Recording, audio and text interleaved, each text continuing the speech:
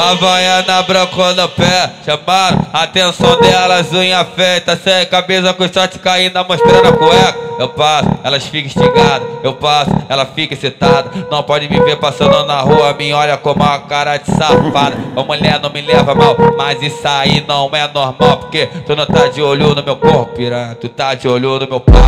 Ô mulher, não me leva mal, ô mulher, não me leva mal, ô mulher, não me leva mal, ô mulher, não me leva mal. Tu não tá de olho no meu corpo, piranha, tu tá de olho no meu pau. Ô mulher, não me leva mal, ô mulher, não me leva mal, ô mulher, não me leva mal, ô mulher, não me leva mal.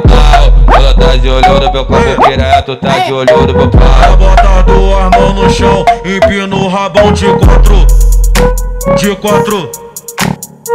Ela brinca, brinca, brinca, brinca, brinca, brinca pra caralho. Ela brinca, brinca, brinca, brinca, brinca pra caralho. Deixa o Rennan maluco e o DJ chegado. Ela brinca, brinca, brinca, brinca, brinca pra caralho.